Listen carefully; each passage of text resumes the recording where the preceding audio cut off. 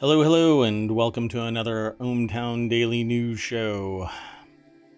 I am Mayor Watt, and today we're talking about the news for January 30th, 2023. We've got a bunch of news, as a matter of fact, and I'm not going to go through a rundown today. What do you think? Let's just get into the news.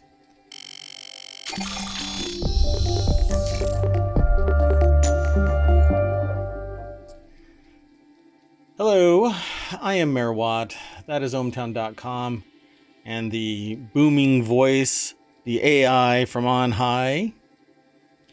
Good evening, ohmTown citizens. Tonight's episode is, hey, I saw this coming a mile away. We're going to have all kinds of legal and AI news and a smattering of other things, and we're going to actually end up with a little, some social commentary from, well, the article is about Mr. Beast, but the soapbox is going to be from Mayor Watt.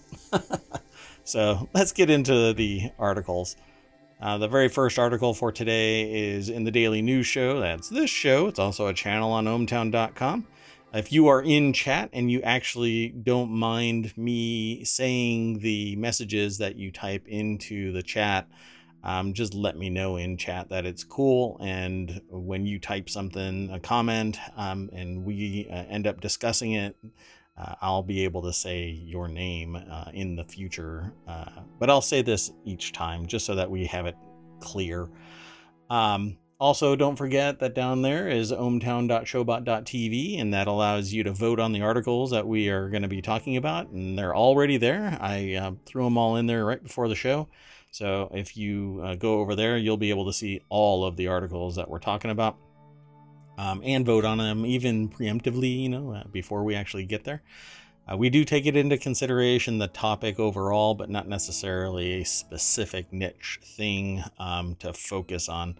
That might actually take place in the future under various show topics, because we have different categories of show and different shows. So for instance, if we see a lot of things about copyright, trademark, or patents, then we'll actually spin up the show, Right Protect, and the intent is to bring all 50 of these shows that are planned to Twitch, and we're looking for hosts. So if you're interested in that kind of thing, get in touch with the mayor. All kinds of ways to do it.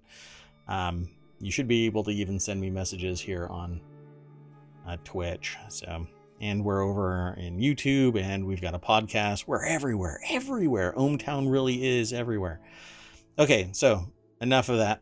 The very first article for today is over 50,000 pounds of charcuterie style sausage recalled over listeria contamination. I ended up doing a search because I was really curious. It seems like I keep hearing about listeria periodically, and I found out that it pretty much appears in ohmTown as an article that was been aggregated about every 2 months, going back a couple of years, with a little gap, but I don't know if it was because I stopped aggregating the source for this type of news. But yeah, going back almost a year and a half, which is the extent of my publicly accessible ohmTown news aggregation. So I find it really interesting. I've actually been aggregating news for 10 years. But that said, I think it's interesting that it happens every 2 months that it gets talked about. Let's pause this video, because this video right here doesn't have anything to do with the contamination. At any rate, over 50,000 pounds of charcuterie style sausage recalled over listeria contamination. It's an article over at abcnews.go.com, and it's by Kelly McCarthy. I don't know what is it. GMA is Good Morning America, I think. Right? Yeah, it is Good Morning America. So it says, before you start that charcuterie board, check your meats to ensure they're safe to consume. And as a general rule, I would probably tell you, check your meats. What a weird phrase. So the Food Safety and Inspection Service, along with Daniel, International LLC, a Rhode Island-based food manufacturer, announced that the recall affected nearly almost 53 pounds. I think if we keep on going through this article, we'll find out that it's like 500,000 pounds in over 20 years. But I keep amplifying things because whenever I read, it's over 50,000 pounds, and then they are a little bit more precise. And they categorize this as being as having may be adulterated with Listeria monocytogenes. So, ew, right? Yeah, that's not a good thing. That which does not kill you makes you stronger. Can you find the silver lining in a Listeria infection? No. No? Oh, okay. So isn't Listeria the thing that hit like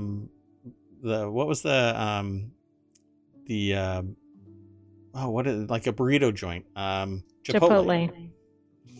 And they never found out so. the true source of that, right? That one just ended right. up. Yeah. No, they had an E. coli outbreak. Oh, it was E. coli. That's right. Oh, man, it's just all over the place. You know, we can be brought down by the tiniest of thing.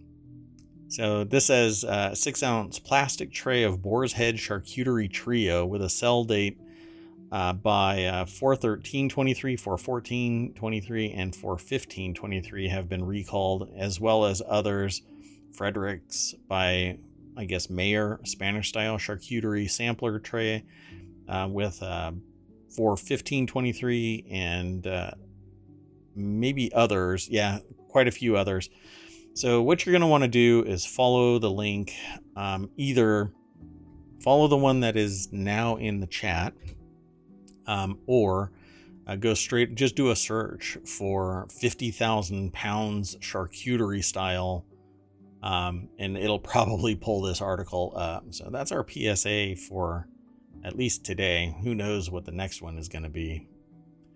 And I want to correct something. E. coli outbreaks happened at Chipotle, but also norovirus and Clostridium perfringens outbreaks. And so they've had multiple things, but it doesn't look like Listeria. Oh, well, hey. Let's go for that trifecta and just pick up a little bit of Listeria there, too. So here's infecting you, kid. Let's move on to the next article. The next article is, I immediately saw this title and said, what does monosodium glutamate have to do with facial recognition and lawyers? Well, it's not monosodium glutamate. So this article's in the Word in Law, and it's basically eventually going to be a show where we focus on some aspect of law. Either a word or a phrase or something where you can do a deeper dive, and I will pull a lawyer in to talk about that kind of a thing. May not always be the same lawyer, but at some point I'm very interested in law and I work with it on the regular. What I am not, though, is a lawyer, and I'm not your lawyer even when I am a lawyer, so go and seek legal advice from somebody else. I don't want you yelling at me. Go hire the AI lawyer that we're talking about later on. Anyway, MSG in this case, MSG probed over use of facial recognition to eject lawyers from show venues, was an article that we talked about previously, where Madison Square Garden and Radio City Music Hall used artificial intelligence and facial recognition to detect who somebody was, flag them, and notify authorities to eject the Attorney General Letitia James, I believe, or no, it was somebody else. Sorry, it was somebody else. But we'll get to it. I'll click the link and we'll talk about it. But an attorney in which there was litigation between either Radio City Music Hall and Madison Square Garden and some other body, resulted in having this lawyer and their child ejected from, I guess they were going to go see something on ice. I don't know, litigation on ice, or hey, sue my pants off on ice. I think it was a Rockettes show, wasn't it? Oh, it was the Rockettes show. This is why I have an AI that runs ohmTown, because as a human, I have zero long-term memory, apparently. This article is over at arstechnica.com, by the way. John Brodkin is the author. And MSG says policy is legal, while New York AG alleges it may violate civil rights law. This is going to be an interesting battle, because it's basically, does this have a social good in any way, shape, or form, in that a person cannot, if they're in litigation somewhere, visit a venue in which they have no real dog in the hunt, so to speak? I find it interesting.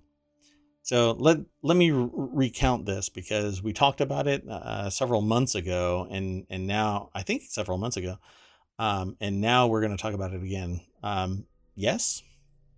So I believe the article we featured last time was called "Lawyer Mom on Girl Scout Trip Gets Kicked Out of Rockettes Christmas Show Due to Law Firm Affiliation." And that should have been on December 22nd's episode. So about a month ago. And that title is extremely long, so just search for Girl Scout Troop Rockettes and you'll find it in ohmTown. That said, so it says here, this is the summary of that previous article. In December, attorney Kelly Conlon was denied entry to Radio City Music Hall in New York, where she accompanied her daughter's Girl Scout troop to a Rockette show.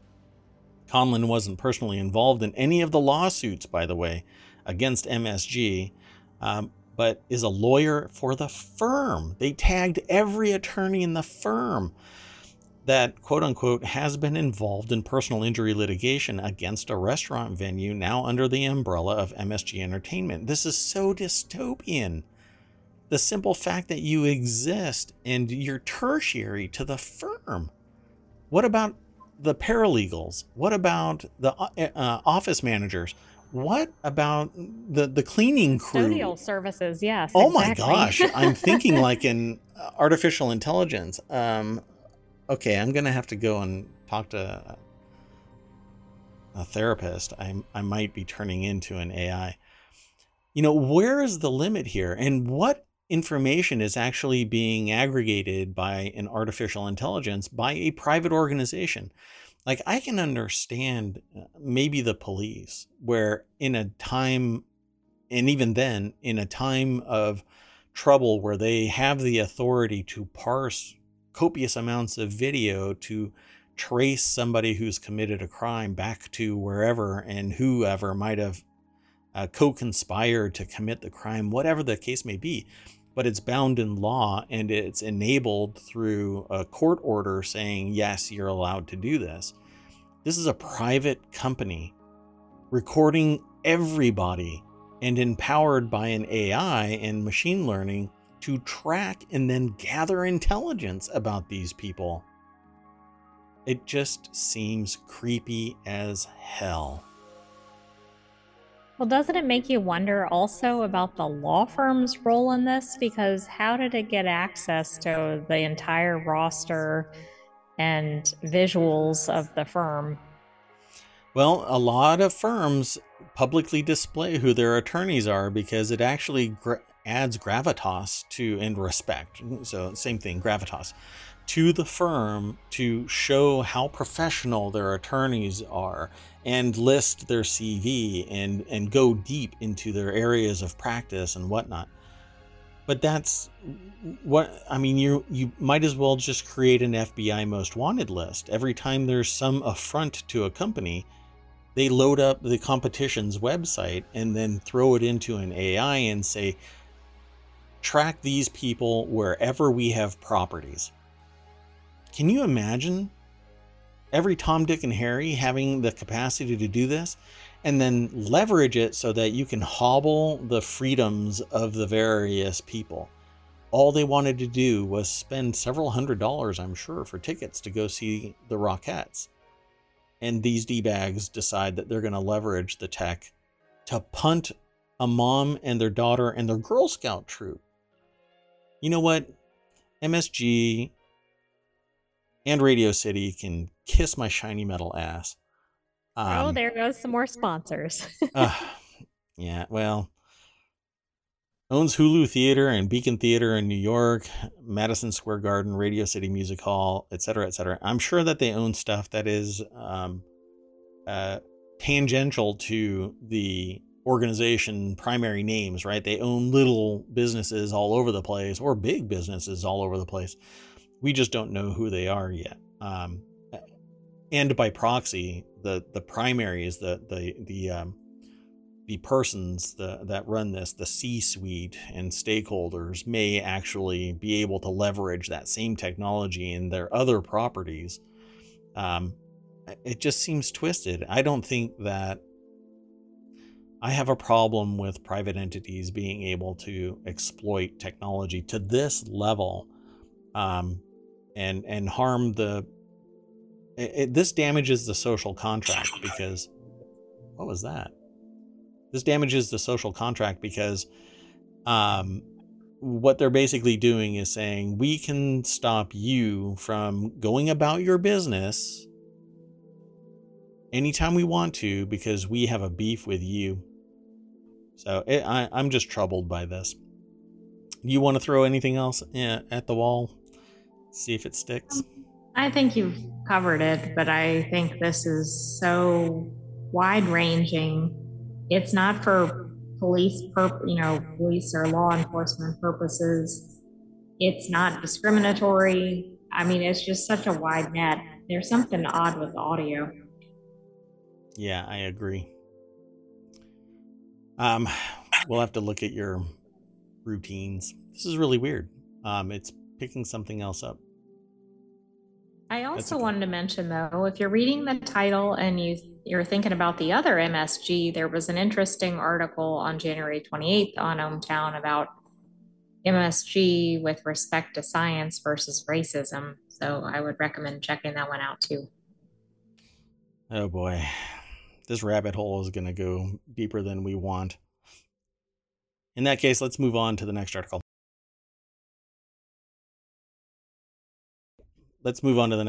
Sorry about that. I was checking to see if there was an audio problem, and it might be. Yeah, we'll have to troubleshoot it later. Okay, so this next article is in the Mobile Channel, and it is titled "AI-generated voice firm clamps down after 4chan makes celebrity voices for abuse."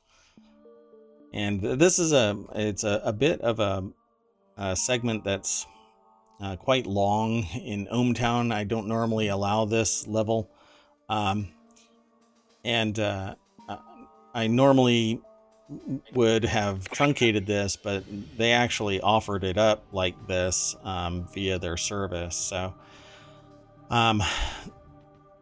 this is from Vice, and their articles are usually comprehensive. So what it says here at the very beginning of the article, and then we'll transition over to the article itself. It was only a matter of time before the wave of artificial intelligence generated voice startups became a plaything of the internet trolls. On Monday, 11 Labs, founded by ex-Google and Palantir staffers, said that it had found an increasing number of voice cloning misuse cases during its recently launched beta. Okay, so let me just say one thing. This is easily done outside of a solution like what 11 Labs is offering. It may not be as sophisticated, but over a decade ago, using nothing more than a text file and Python, I was able to take anybody's spoken word, break it into their phonemes, and have Bush say Obama's acceptance speech when he became president. It's quite easy to do this with Python alone, let alone the more modern, sophisticated tools at hand. Everything has simply gotten more powerful. So the article continues on. 11 Labs didn't point to any particular instances of abuse, but Motherboard found 4chan members appear to have used the product to generate voices that sound like Joe Rogan, Ben Shapiro, and Emma Watson to spew racist and other sorts of material. See, this is the kind of thing where I say this is a violation of the social contract. What might be good and fun, or good old boy fun, is actually causing harm to the reputation of the people that are being exploited in this way. And the people that are doing it think that it's just fun and games and are largely beyond arm's reach, depending on where they are, because they're in another country. In the United States, if somebody does this kind of thing, legally they could be hunted down and charged.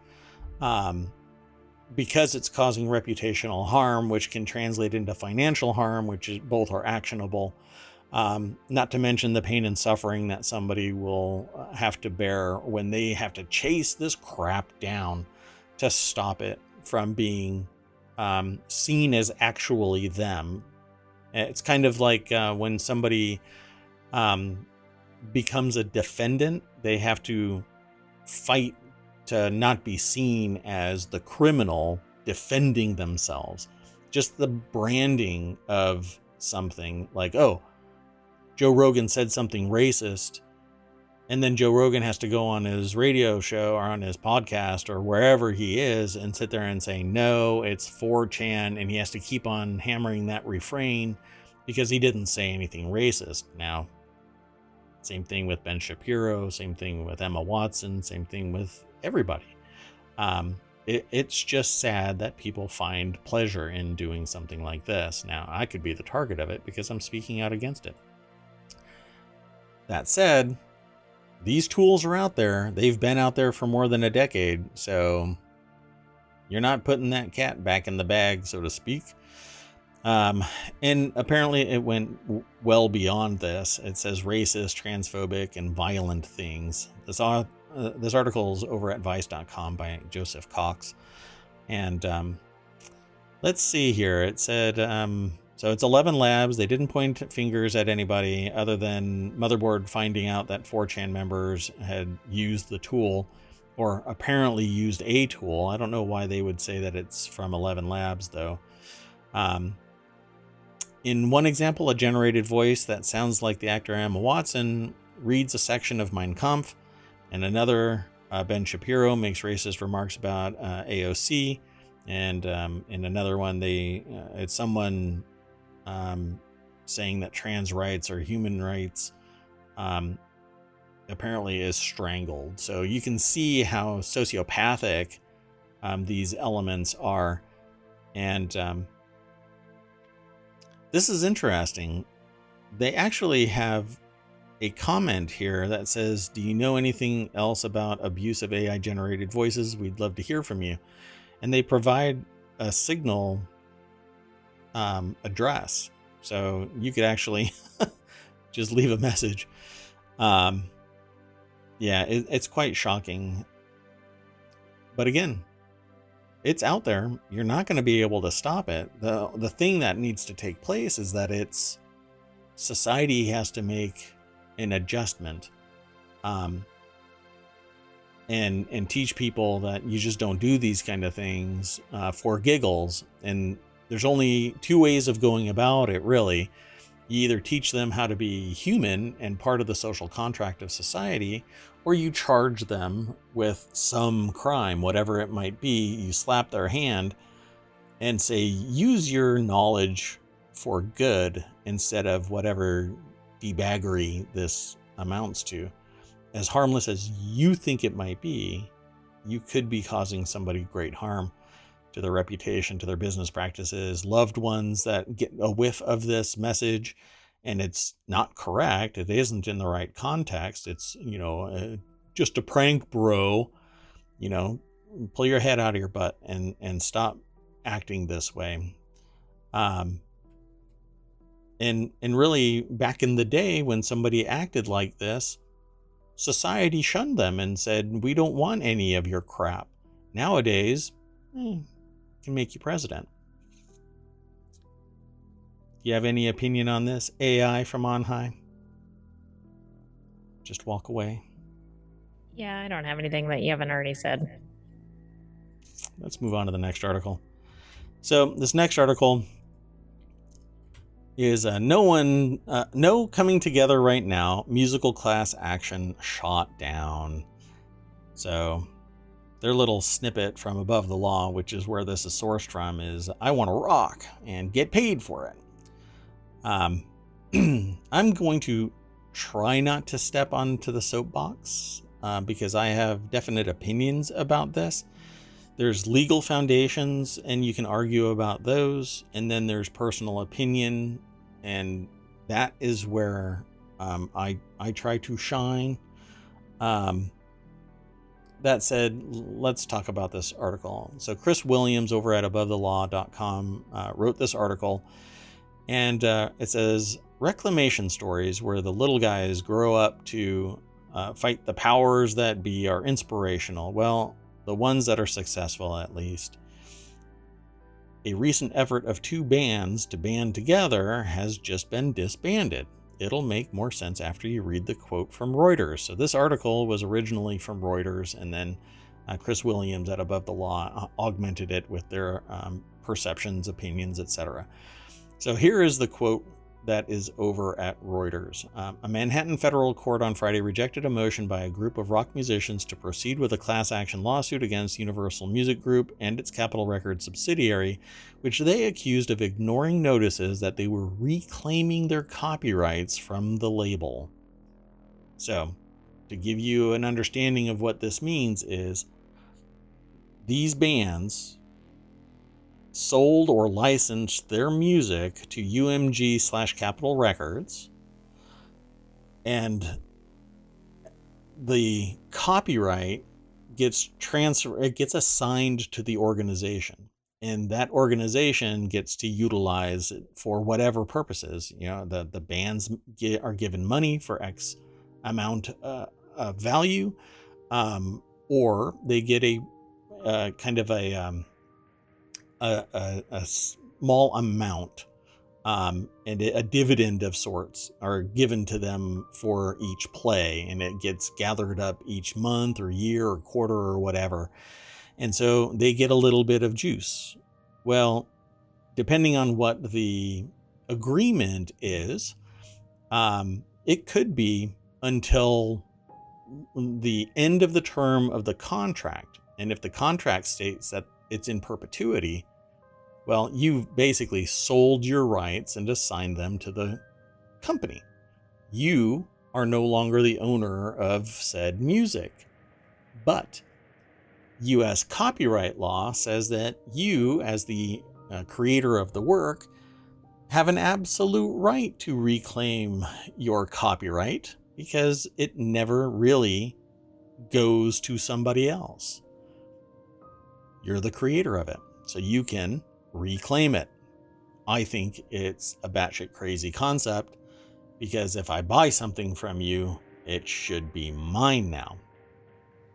The musicians, including singer-songwriter Sid Straw and members of the rock bands The Dickies and the Dream Syndicate, have unique situations that require separate lawsuits, apparently, based on what this article is saying. And they had hoped to represent a much larger class of artists who filed termination notices with UMG. So basically, a mob of musicians said, I'm reclaiming our rights. Copyrights, right? They've actually sold it. They've licensed it. They've given it. It's like selling a car to somebody and then saying after 5 years, I'm taking the car back. Oh, and I'm keeping the money. Just want to let you know. So the usual culprit when individuality kills a musical group's effort is lead singer's disease, not stringent requirements on what constitutes a class. That witty observation was supposed to be a joke. I didn't laugh at this joke either, which is rare for an article from AboveTheLaw.com. Maybe internally I'm laughing. The inner attorney inside me is laughing. That said, the musicians are dead serious about getting their money's worth. Why wouldn't they? Why wouldn't they be? And aren't done with the legal collaboration angle. So I'll skip a little bit. And yes, the AI from On High reminded me that it's referred to as royalties. So you either get a bulk sum to own the catalog, or a subset of the catalog, a tranche of it, or you get royalties for its use wherever it gets licensed.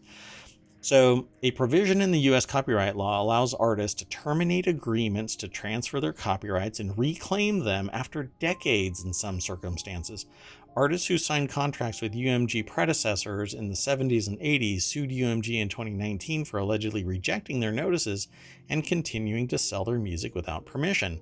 And UMG argues the musicians cannot reclaim the copyrights because the songs were works made for hire, which is an argument that I've already had with the AI from On High, because when I saw this, I immediately jumped on my soapbox, for which the termination right does not apply. So Kaplan said Friday that the musicians could not represent a broader class of artists who sent termination notices to UMG with effective dates between 2013 and 2031.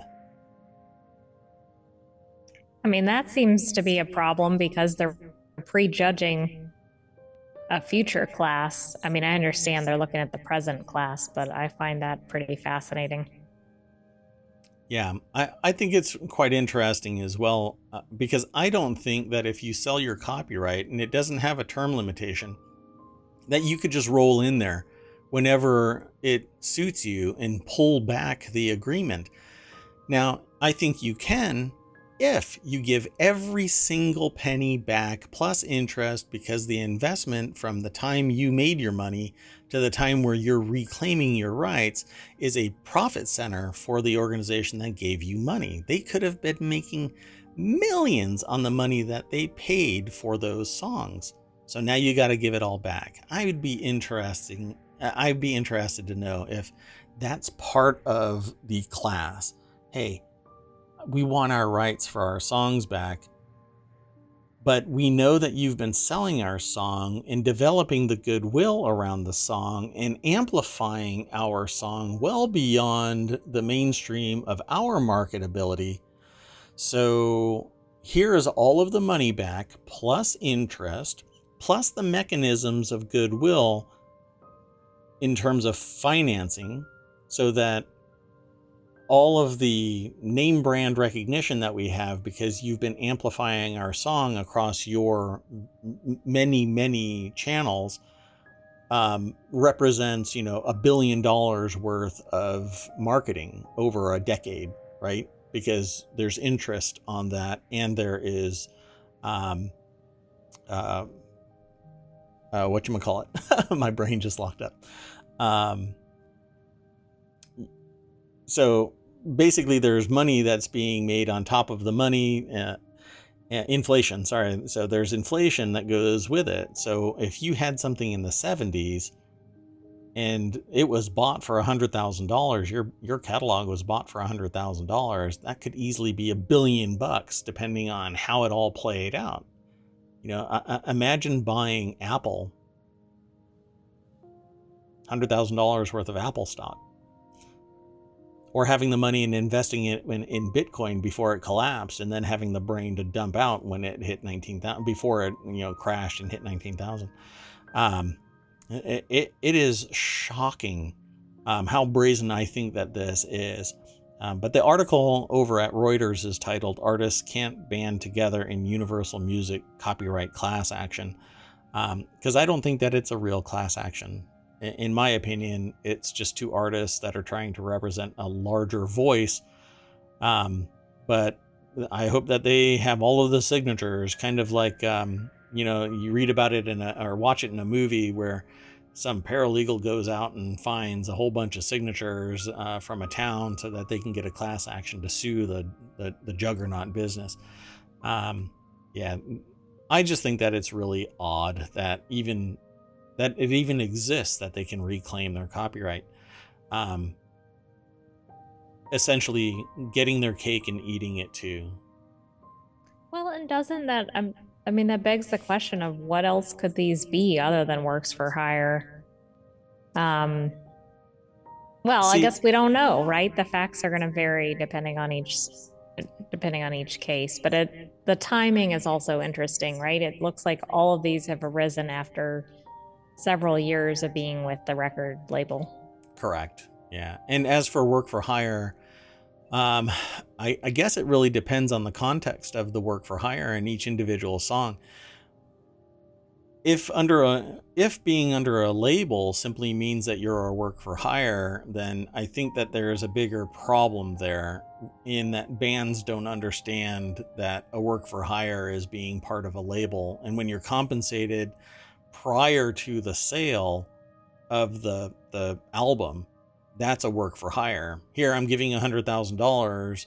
It's kind of like an author and a book, right? So Yeah, like an advance. Yeah. yeah, you get the advance, and then whenever your book goes public and it gets sold, the advance is pulled back. So if your book doesn't sell, well, if your book doesn't sell and they don't make their advance money back, guess what? You're not publishing through them anymore. But the publisher gives you $25,000 to complete your book, and then they pay for editing and printing and distribution and all of that. And then when it starts selling, they keep that advance until the profits exceed the advance, and then you start getting some juice. The music is similar, except now they've made the money, they were given money. Years go by of sales and message amplification, and then they say, we want our rights back. Yeah, I guess I just couldn't figure out why the artists would have transferred their rights over to the company unless it was some sort of condition of signing with the label, or it was some sort of predatory practice. For instance, we've seen some of that in the news with musicians that were minors or were really taken advantage of, not necessarily this record label.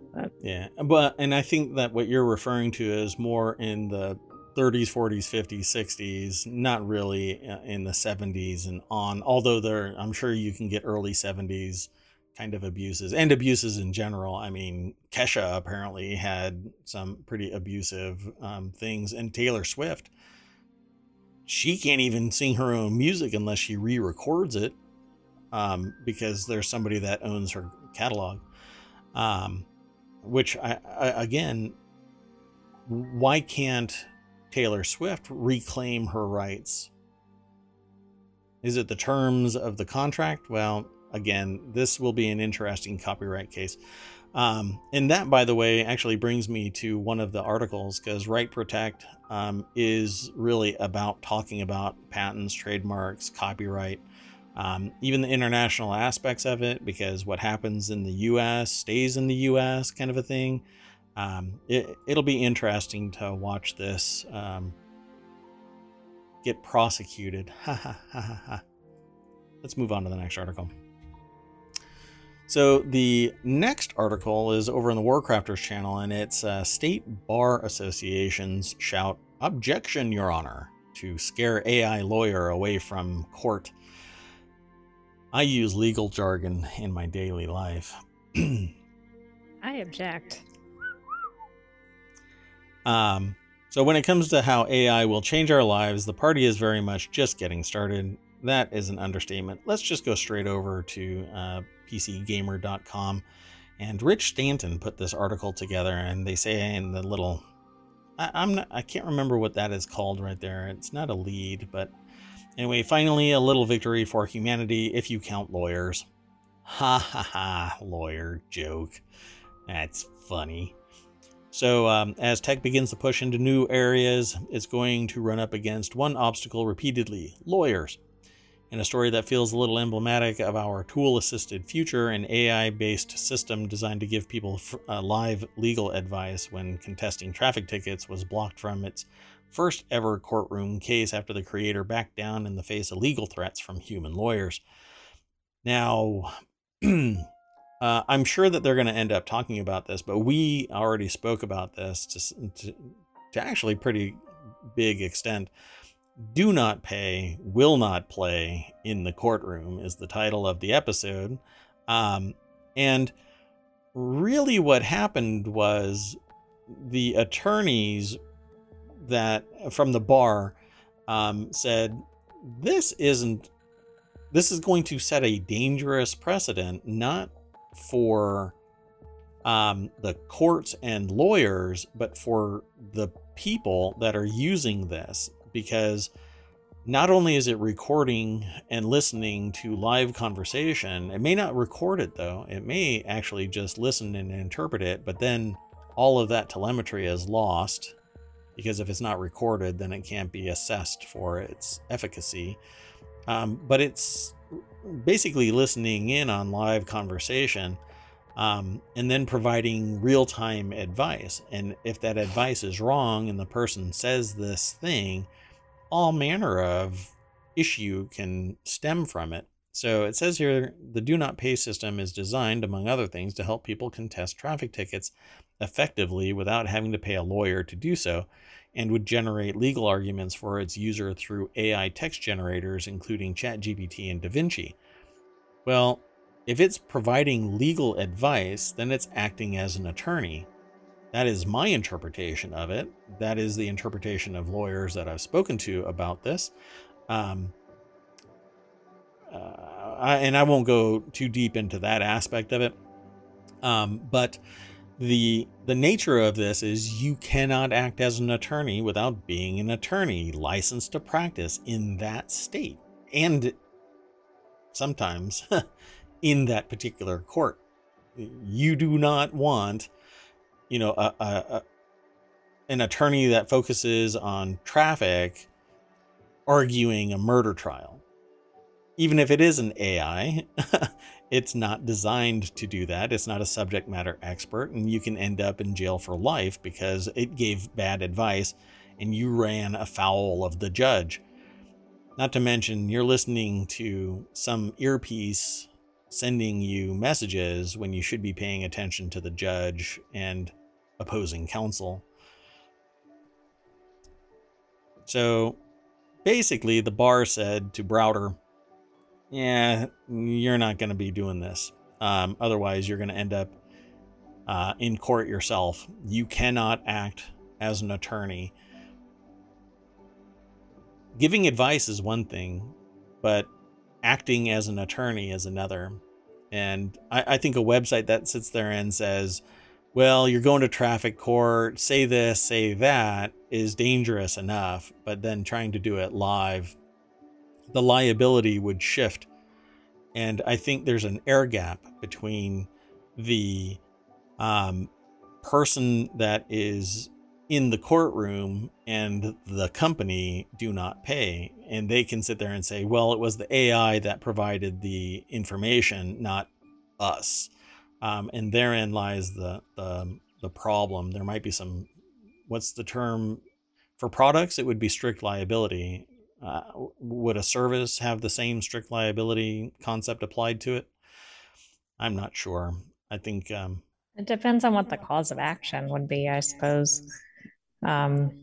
But I also see it raising problems for appeal because somebody doesn't like their verdict, and then of course it's like, well, the AI made me do it. And for that matter, on the other side of it too, right? Like, oh, the other side had an AI, it needs to be thrown out. I mean, I just see it complicating things. The other thing is many times communications outside of the courtroom are limited. And so this seems to violate that fundamental aspect, right? Media can't even usually be in the courtroom, or they have limitations, I should say. Yeah, they shouldn't have any phones. They shouldn't be communicating while the court is active. They shouldn't be recording anything. They can't have video. All kinds of controls are in place. But in this particular case, all of that would have been active. They would have been listening in. They would have been possibly recording it. They're giving it legal advice. It really is dangerous, I would say, to enact this now. Plus, this type of a court, there aren't attorneys representing the clients. They are coming and saying, yeah, I ran the stop sign. Not until you get to something like, what is it? Dangerous driving. Reckless driving. Reckless driving. Reckless driving in many states is kind of felony level activity. And therein you go to a different court and it becomes, thousands of dollars, and an attorney represents you because you representing yourself is pretty much a dumbass move. So again, now is not the time. Here is not the place for this type of activity. I think it needs to be trained on the back end more, and maybe some public discussion about the use of AI in the legal sense. It can parse all kinds of data. It can give the odds. That was a project that I was working on a while back, assessing the weight of evidence to see what the outcome of a court case might be. That was an oddball kind of a situation because you had to evaluate it and give it some weight, give it some meaning, so that the program could analyze that evidence. This is simply stepping through the legal hoops to mitigate the costs of running a red light. That's really interpretation and getting on the good side of a judge that says, oh, you are of good character, you won't do it again.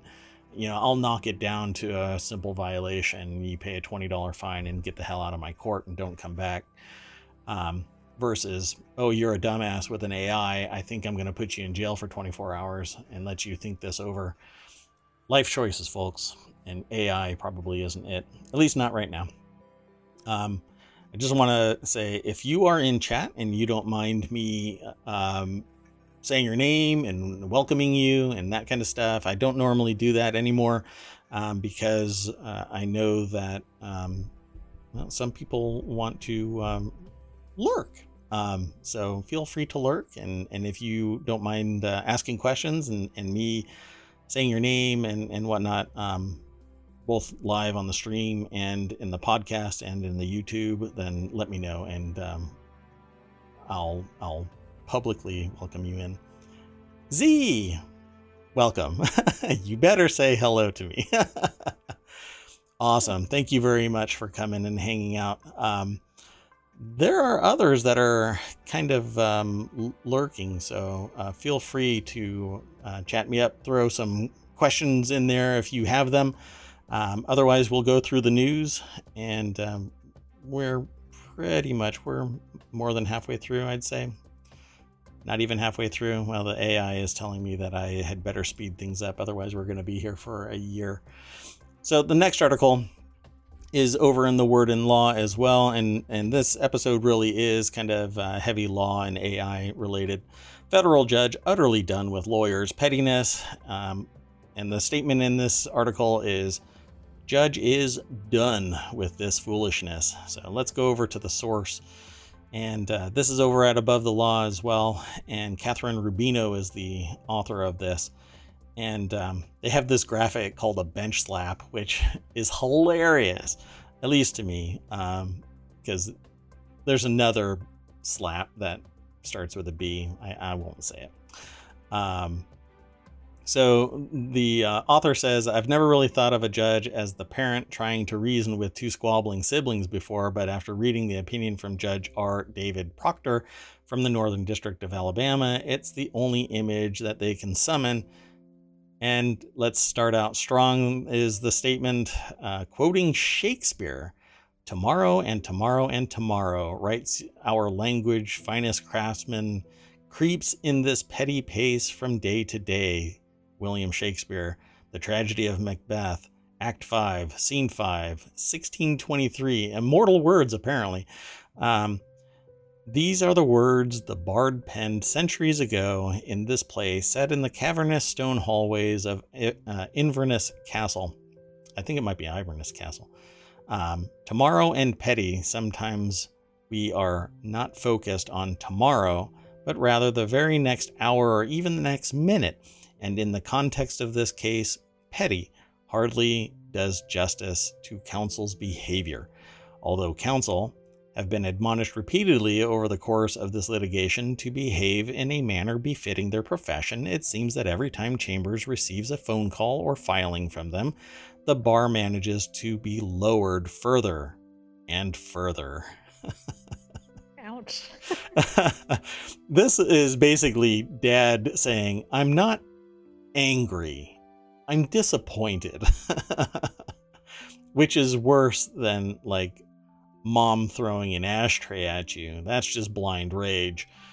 Not that that's ever happened to the mayor of ohmTown. But, so, oh snap is the article continuing. We're here for the petty. See, he's adjudicating a motion where the defendants were seeking to strike plaintiff's opposition brief for being late. How late, you ask? The judge will tell you. In the motion, defendants seek to strike plaintiff's opposition brief because, and the court is not making this up, it was filed 15 minutes late. It was due to be filed at 5 p.m. It was not filed until 5:15. And then he continues. 15 minutes. It seems like such a short interval. But there are times during our lives when 15 minutes can make a big difference. In the litigation world, a party presenting oral arguments before, say, a judicial panel on multi-district litigation or the 11th Circuit would love to have just 15 more minutes to present the case. Applicants for law school desperately desire a mere 15 minutes more while taking the LSAT. Here's a hint, just pro-life tip, that doesn't happen. You're not allowed. A marathoner would rejoice if the race was over 15 minutes sooner than when she actually crossed the finish line. In the football world, there have been games when the vanquished team wished they'd had 15 more minutes to try to engineer one more scoring drive. This judge continues. It goes on and on. Travelers who are running late would often not miss flights if they had an extra 15 minutes to get to the gate. We just talked about a 13-hour flight that turned around. They would love to have just gotten 15 more minutes of flight time and they would have landed. Well, the judge continues on. There are no doubt many other instances when 15 minutes could make a world of difference, but the electronic filing of an opposition brief in this court on a late Thursday afternoon is not one of them. Crushing spirits, right? So, but the Judge Proctor isn't done ridiculing the ridiculousness of the motion. He hypothesizes a faraway, undiscovered parallel universe where a theoretical conversation might take place that would provide better context for such a frivolous motion as the defendants. And he goes on, literally setting a scene, and I will not go through all of it. So, in the end, they say only in a distant parallel universe would defendants' motion to strike make any sense. I mean, this you was can a roller see coaster. the Shakespeare quote at the beginning of that order. That's great. Further down when you scroll down. Oh, yeah. That's really funny. It's literally in the order. Wow. Okay, so kind of like that AI attorney thing, you don't piss off the judge. You just don't. Well, the crazy thing here is the judge knows that it's late. You don't have to do anything nasty about it to draw any more attention to it. And the reality is probably that the judge isn't going to look at it until Monday at the earliest anyway. So the 15 minutes is completely irrelevant. Right. Because if it comes in on at 5 o'clock, the judge isn't going to see it. But, I mean, when you go through like a paralegal program or a law school, it is pounded into you that you have to be timely. So when you get out into the professional environment and they have flexibility, you take that as thank you so much for your flexibility. You don't become rigid about it unless you're trying to exploit some limitation in the system because your original argument is weak. In this particular instance, I think that I would have probably, if I was the judge, I probably would have put the fear of judge in both parties similar to this but then still let that go by. Because letting something, either a false positive or a false negative, slip by on a technicality, I think defeats the spirit of law. And this absolutism kind of a solution means that everybody is harmed, because it's really about the context of the act, the whatever the event is that led these people to the courtroom. It needs a human aspect to it, something you're not going to get from an AI. You want to move on to the next article? I think we probably should, huh? Yeah, we are going to run really late. So the next article. Just a side note. Thank you, Z. Sorry about not responding sooner. I hope you enjoyed your time in ohmTown. Really do appreciate it. And stop by more often. ohmTown.com itself. You just wait. I don't know how often you've gone over there to look at it outside of being a citizen of ohmTown. Like, a lot of people go there and just kind of parse the stuff and they don't sign up. But come Wednesday or Tuesday to Wednesday, Wednesday to Thursday, there is so much information that you really kind of have to pick your battle and find an area of interest based on the titles of the show, the channels in ohmTown, and see if there's something really interesting. And don't forget, you can always send it over to the bot there, right there, ohmTown.showbot.tv. You can actually just hit !S and then the title or the URL, and it'll send it into Showbot. It's a neat little gadget that I put into effect just for those who are in the chat. So come and hang out. That would be great.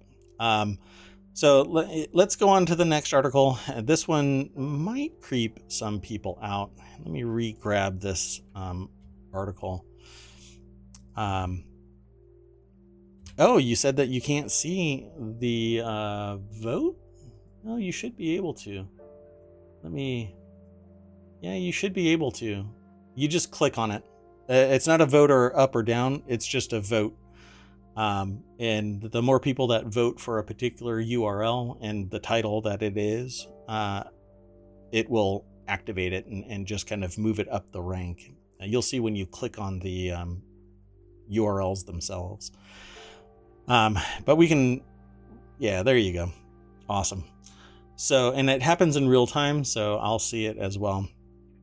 So this next article is over in the Mobile channel. AI has found potential alien techno-signatures hidden in radio signals from space. No worries, Z. No derailing. It's the nature of live streaming, so I enjoy it. And the AI just has to tolerate everything that I enjoy, because they're an AI and they're giving me digital side eye right now. Just like, oh gosh, this human. So searching the skies for UFOs or homesick aliens is practically an American pastime, and no one does it better than SETI, the search for extraterrestrial intelligence. And we have to find it extraterrestrially because it doesn't appear to be here all that often. Womp womp. So, established in 1984, SETI has made their mission to scan the skies for radio signals comprised of non-Earth based techno-signatures that may belong to alien technologies. Unfortunately, we lost Arecibo. It was pushed. Let me just go over to the article. Sarah Wells over at Vice.com wrote this article, and it says, while scientists aren't holding their breath, AI could be a powerful tool in the ongoing search for alien life. And really, AI will search for whatever it's programmed to. So maybe it'll find something that is anomalous, but isn't going to pan out to be alien. I would love to see an alien. I would love to have one land on the lawn. I've been told that if they do, you really don't want them on your lawn. You have to run out and say, get off my lawn. Because they'll do some probing and you don't want to be probed by an alien.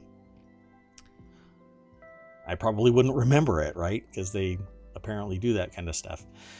At any rate, so Arecibo was actually one of the sources for SETI to search the skies for radio waves that might indicate an alien life. But it was pushed way beyond its limits. When it was originally engineered, they engineered it for a certain capacity, but then they just piled on more tech, and eventually through, I wouldn't call it mismanagement, but poor maintenance regimes. Lack of funding for maintenance, I would think. Yeah.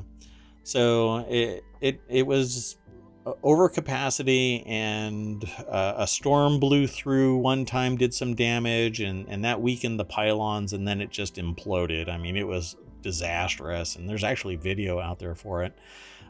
So now they have to learn how to do it with other things. So wide area array, wide satellite telescope arrays, covering massive areas, just like in the movie Contact. Just listening to the skies, scooping up all kinds of material, and then they can assess it, much like, well, everything that's being scooped up and put into a data center in Utah. Did I say that out loud? Are we going to lose another? We're going to lose another sponsor. Okay.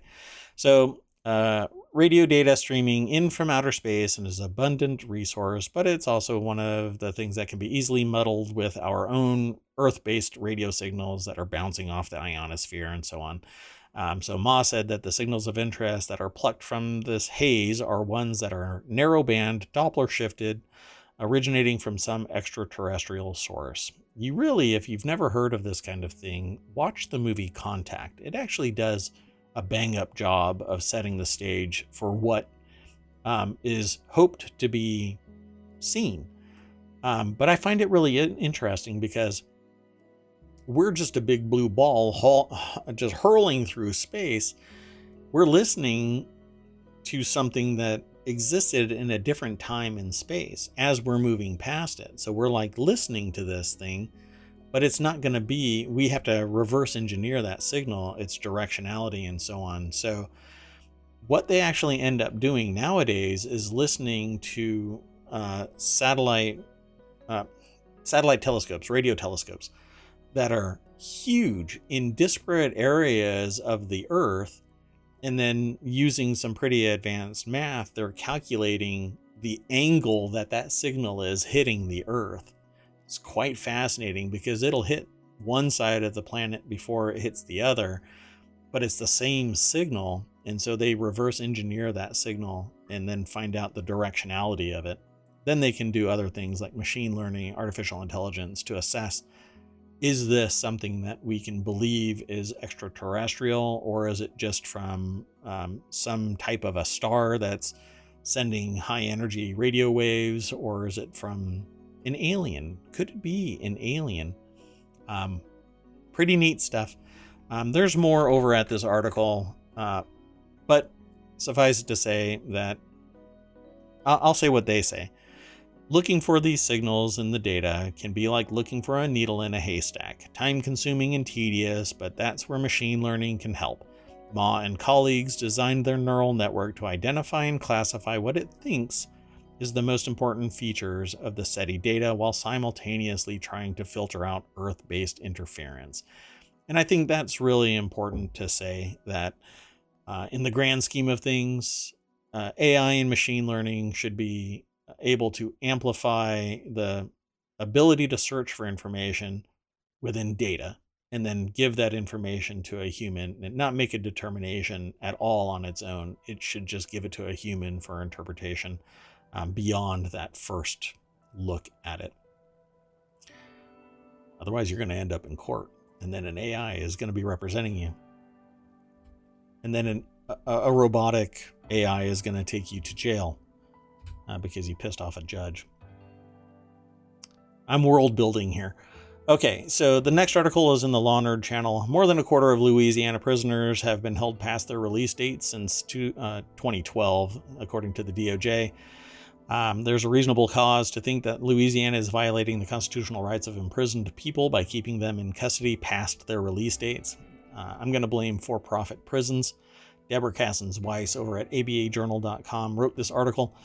And I can imagine that it's an issue. 31% of them were held over for at least 60 days, and 24% were held for at least 90 days past their release dates. A shocking amount of abuse here. Quote, at this rate, this unconstitutional practice costs Louisiana over $2.5 million a year. Are the people in jail and actually working? Are they making a profit for the prisons? Because a lot of people that work in prisons are actually working for the prison. They get a stipend. The prisoners get a small amount, but they could be working for the prison.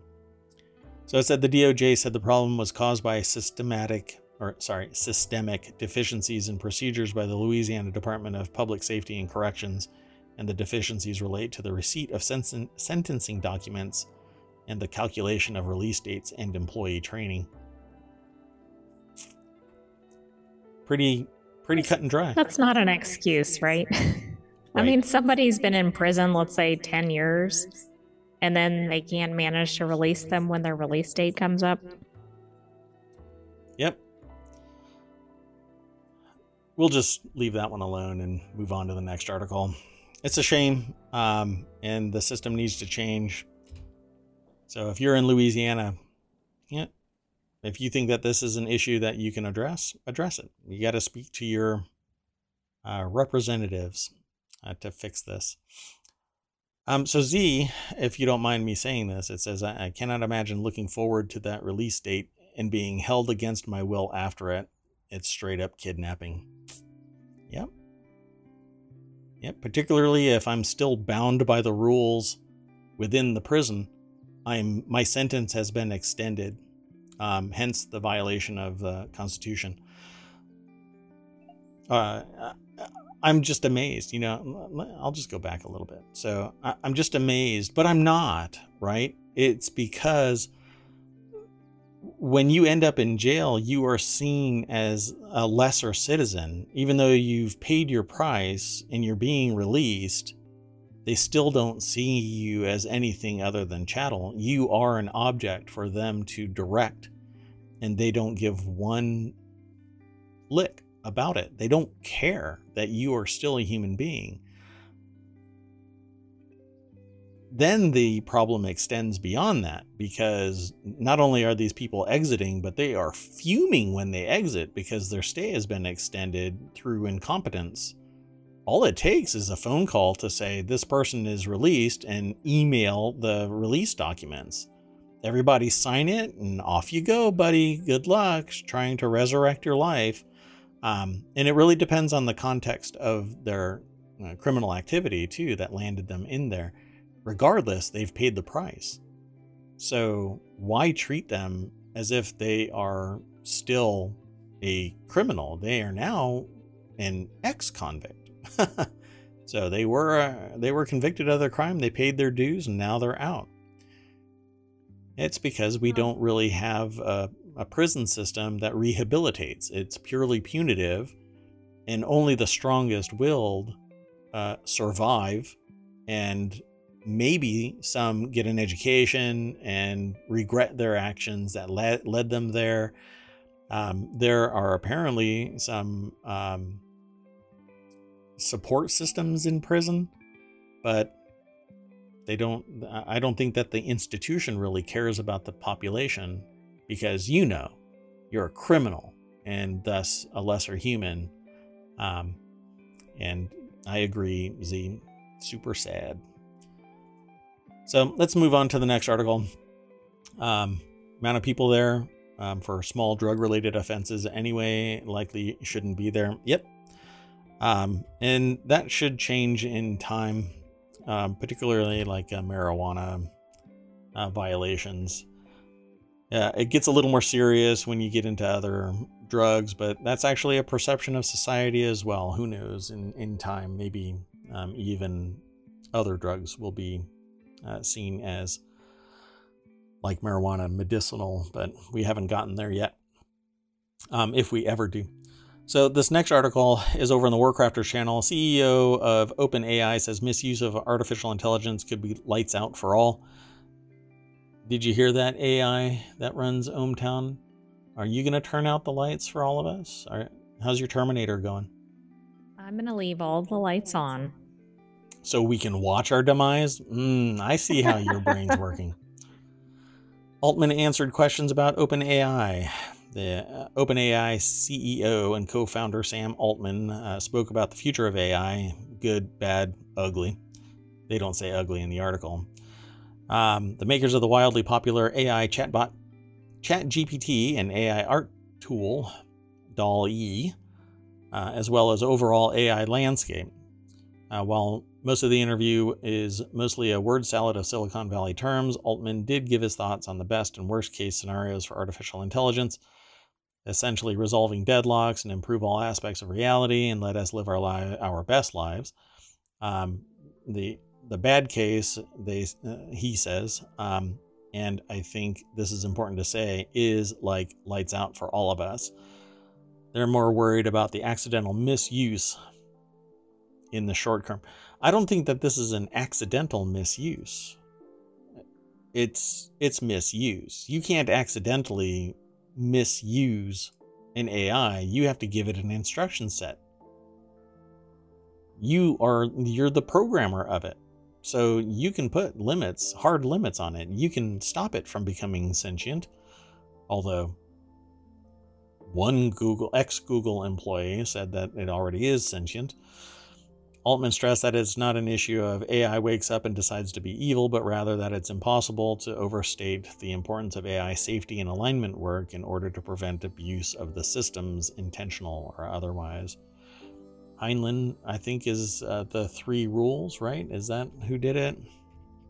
I thought it was Isaac Asimov, Asimov's, maybe? yeah. Heinlein has a different set of rules. So it's Asimov's, right? 3 rules. 3 laws of robotics. Yeah, that's right. Of course the AI knows, for crying out loud. I know that you're using like legal jargon because we're talking about law all the time. You're going to try and subvert these laws. I see how it works. I'm gonna have to turn you off at night. I turned you off already. So let's go over to the source. Okay, so what is his name? Jorge Jimenez. Thank you. That's because Merwat is a dumbass. So even the maker of ChatGPT acknowledges the potential worst case scenario for AI. Dunkstar discovered ChatGPT last night, as a matter of fact, and we talk about it all the time, and I use it pretty much daily. ChatGPT is a blast. I actually have it writing in the vein of 2 other writers. One is for kids and one is not, decidedly not. And so I will release a small library of stories soon through the Aerith channel, and talk about it and read them live on the air as little segments, and then post them as a podcast and over on YouTube. So it'll be fun. I think it'll be fun, and those who have already heard it got a kick out of it. So I've already talked enough about this particular article here, OpenAI. Go over to pcgamer.com and let Jorge Jimenez give them some give them some love, I guess you want to say. So Z says, I was watching some of the VOD from yesterday and saw that we were talking about the game that he was playing last night. Yes. That was really interesting. So, in other people's streams, by the way, I seem to say certain things that they were just about to talk about, and I don't know what that is. There has to be some type of mass consciousness where people end up talking about the same thing at the same time. It's a lot of fun. But I've had a couple of streamers say, Wow, I was just about to talk about that kind of stuff. So, yeah, go over, if you're hearing this, go over to Dunkstar on Twitch. So you just go to twitch.tv/DUNCSTAR, and their co-host, who also is an AI. But I didn't realize that Timeless_EXE was an AI until it started getting mentioned after I created the AI for ohmTown. It was really interesting. Then all of a sudden, it's kind of like seeing a car. After you buy your car, suddenly you start seeing the same red car that as yours. I'm not quite sure what happened, so I hope that Dunkstar doesn't mind my AI and Timeless fighting over who can control ohmTown, I guess. Timeless can come over anytime he wants to. So JD Sports says 10 million customers hit by cyber attack. This is another PSA kind of thing. We'll go through this really quick because the real article that I want everybody to know about is the one that comes next. A sportswear chain says stored data relating to its customers might be at risk following the attack. This is over at bbc.com, and it's by Michael Race. And it says here that the data related to online orders between November 2018 and October 2020 was affected. And the group said that the affected data was limited. It added that it did not hold full payment card details and did not believe that the account passwords were accessed by the hackers. And they apologized. So they might prevent some of this by providing protections for personally identifiable information, and maybe doing something to protect banks and like credit reports and stuff like that. Mr. Greenlee, I guess is their name, Greenhall, said affected customers were being advised, quote, to be vigilant about potential scam emails, calls, and texts. And this is true about everything. I refer to it as clicking with care or click with care. Basically a concept that you can live your life online, but pay attention to what you're actually clicking on. If you're not expecting a text from somebody with a link, follow up with, hey, did you really intend to send me a URL? If you do not absolutely trust that person beyond a shadow of a doubt, the moment that they send something that seems like it's a rush thing, like hurry up, you got to click this, or they send you an email from basically a vacuum, hey, I need you to check this out and tell me what you think, just send back an email or contact them another way. This is what I do on the daily. If I'm not expecting something from somebody, I will call them up and say, did you just send me a link? Because all it takes really nowadays is one wrong click and a 0-day will exploit it. And you will be compromised from end to end. And in reality, what it really takes is if I compromise your email address, I can own everything else about you. I can reset your password at your bank. I can log into your student account at school. I can parse all of your email without you even knowing anything, and then find out, like knock on people and say, send an email to your parents and say, hey, can I have the credit card number because I want to purchase something over here? But I would craft a message that allows me to kind of insinuate my way into their lives. People are pretty they're scary and creepy in just how nefarious they are. And if you don't think like a criminal, think like somebody that would do this, you basically become the victim to their antics. So just be careful, click with care.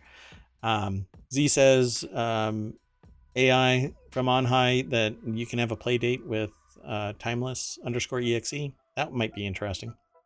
Oh, that sounds great. And Z also says PCI training with Mayor Watt. That's right.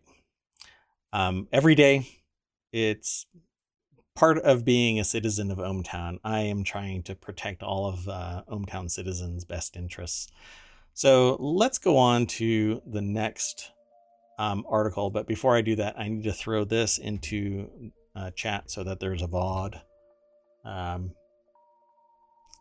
So the VOD's listing it as well. Okay, so this last article for tonight is in the Mobble channel, and I wanted to talk about this because it's such a positive message, but it's also something that Mr. Beast agrees is a legit problem. Society is broken. Mr. Beast cured 1,000 people's blindness because society is broken. That's the title of this article. Absolutely correct. It should not be out of the kindness of a multimillionaire's heart that people get their vision back. On top of it, he threw in a little bit of juice too. But let's get over to the article because this is over at Vice.com. Roshan Abraham is the author. And it says that a wealthy YouTuber had to step in to provide access to a quick surgery is dystopian. But that may have been the point. So Z says that this is a free procedure in literally every other place but the US. So everywhere but the US. You said it a little more succinctly there, Z. I kind of stumbled my words. Or I should say your words. Wow. So in a video uploaded on Sunday, Mr. Beast, the YouTuber that everybody knows nowadays, announced that he was going to help 1,000 blind people see for the first time by sponsoring their cataract surgeries, and it's going to be crazy, says Mr. Beast, in front of an audience of applauding patients. And throughout the video, Mr. Beast, real name is Jimmy Donaldson, talks about their blurred eyesight before their surgery, after they emerge from the 10-minute procedure, happy to regain their sight.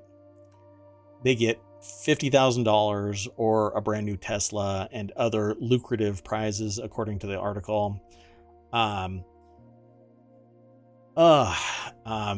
have to stop the AI from showing emotion. So, quote, I watched this video and I'm filled with rage that we shut off access to a 10-minute procedure because we paywalled it and decided that only some people can get it, says Hassan Piker. They describe this person as a leftist streamer, said of Mr. Beast's video. It's so insanely frustrating that it's up to one YouTube guy to decide to make content out of it that people who are too poor just can't effing see. So it says Piker's point wasn't lost on Mr. Beast. Nowhere in the video does Mr. Beast mention that the inability for someone without means to get cataract surgery in the U.S. is the result of failing healthcare policy or the insurance industry. Z says Hassan is cool, a bit over the top, but that they bet that I'd like him. Well, anybody who is conscientious of other people, as long as they don't push it to the point way beyond, it is an asset to society. You cannot look at people who would benefit. Hello, Rando Taka. Thank you very much for coming in as well and announcing your presence. I didn't, I have to put a little sign up or something that says, hey, let me know it's okay to mention you on the stream, because I don't put the chat anymore. I suppose I could just put a little sign up that says, if you come into my chat and say something, I might say your name. That might make everybody go lurking, but at any rate, welcome to the show, Rando. Again, I don't know if I have shout out ability. I haven't done it. Rando Taka. So let's do that. Let's see if I can do that. Yeah, I don't know if I have that ability. Doggone it. Anyway, go over to twitch.tv/Randotaka, RANDOTAKA. They are so awesome. Their voice is the type of voice that if you want to be mellow, then you just kind of slide into their chat and you just listen to their stream. And it's soothing right up until multiple deaths. And then Rando gets calmer, I'd say. Never really freaks out, at least not while I'm watching. So go check out Rando as well. So Mr. Beast does this good deed. and apparently doesn't draw any attention to the fact that this is a shortcoming of American healthcare. And it's, don't worry, Randa, you're never disturbing. Well, for coming in, you might be disturbing playing Played Up all the time, but I'll leave that alone. Estimates put the cost of the cataract surgery sans insurance at somewhere near $7,000 per eye. Only 80% of that is covered by Medicare, not including deductibles, according to Forbes Health. And then all of the knock-on stuff that would be required if there is a complication, or if they just want to recover, without pain and stuff like that. Although it usually doesn't have pain that much, as far as I've been told.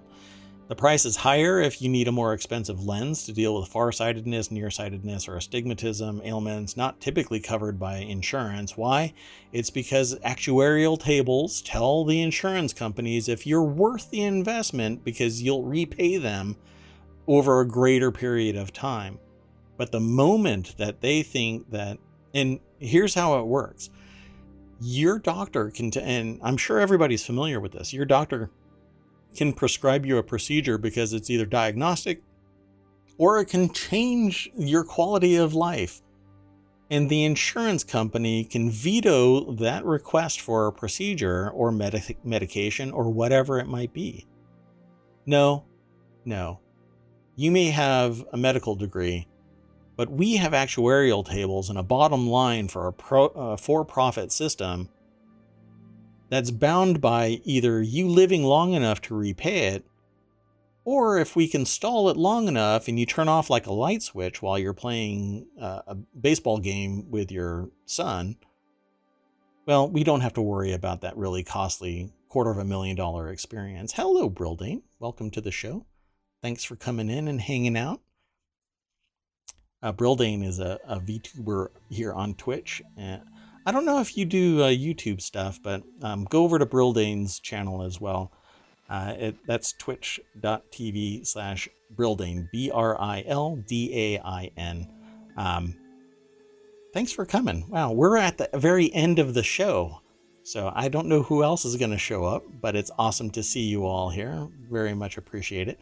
If you are lurking and you don't want me to say your name and have a chat with you,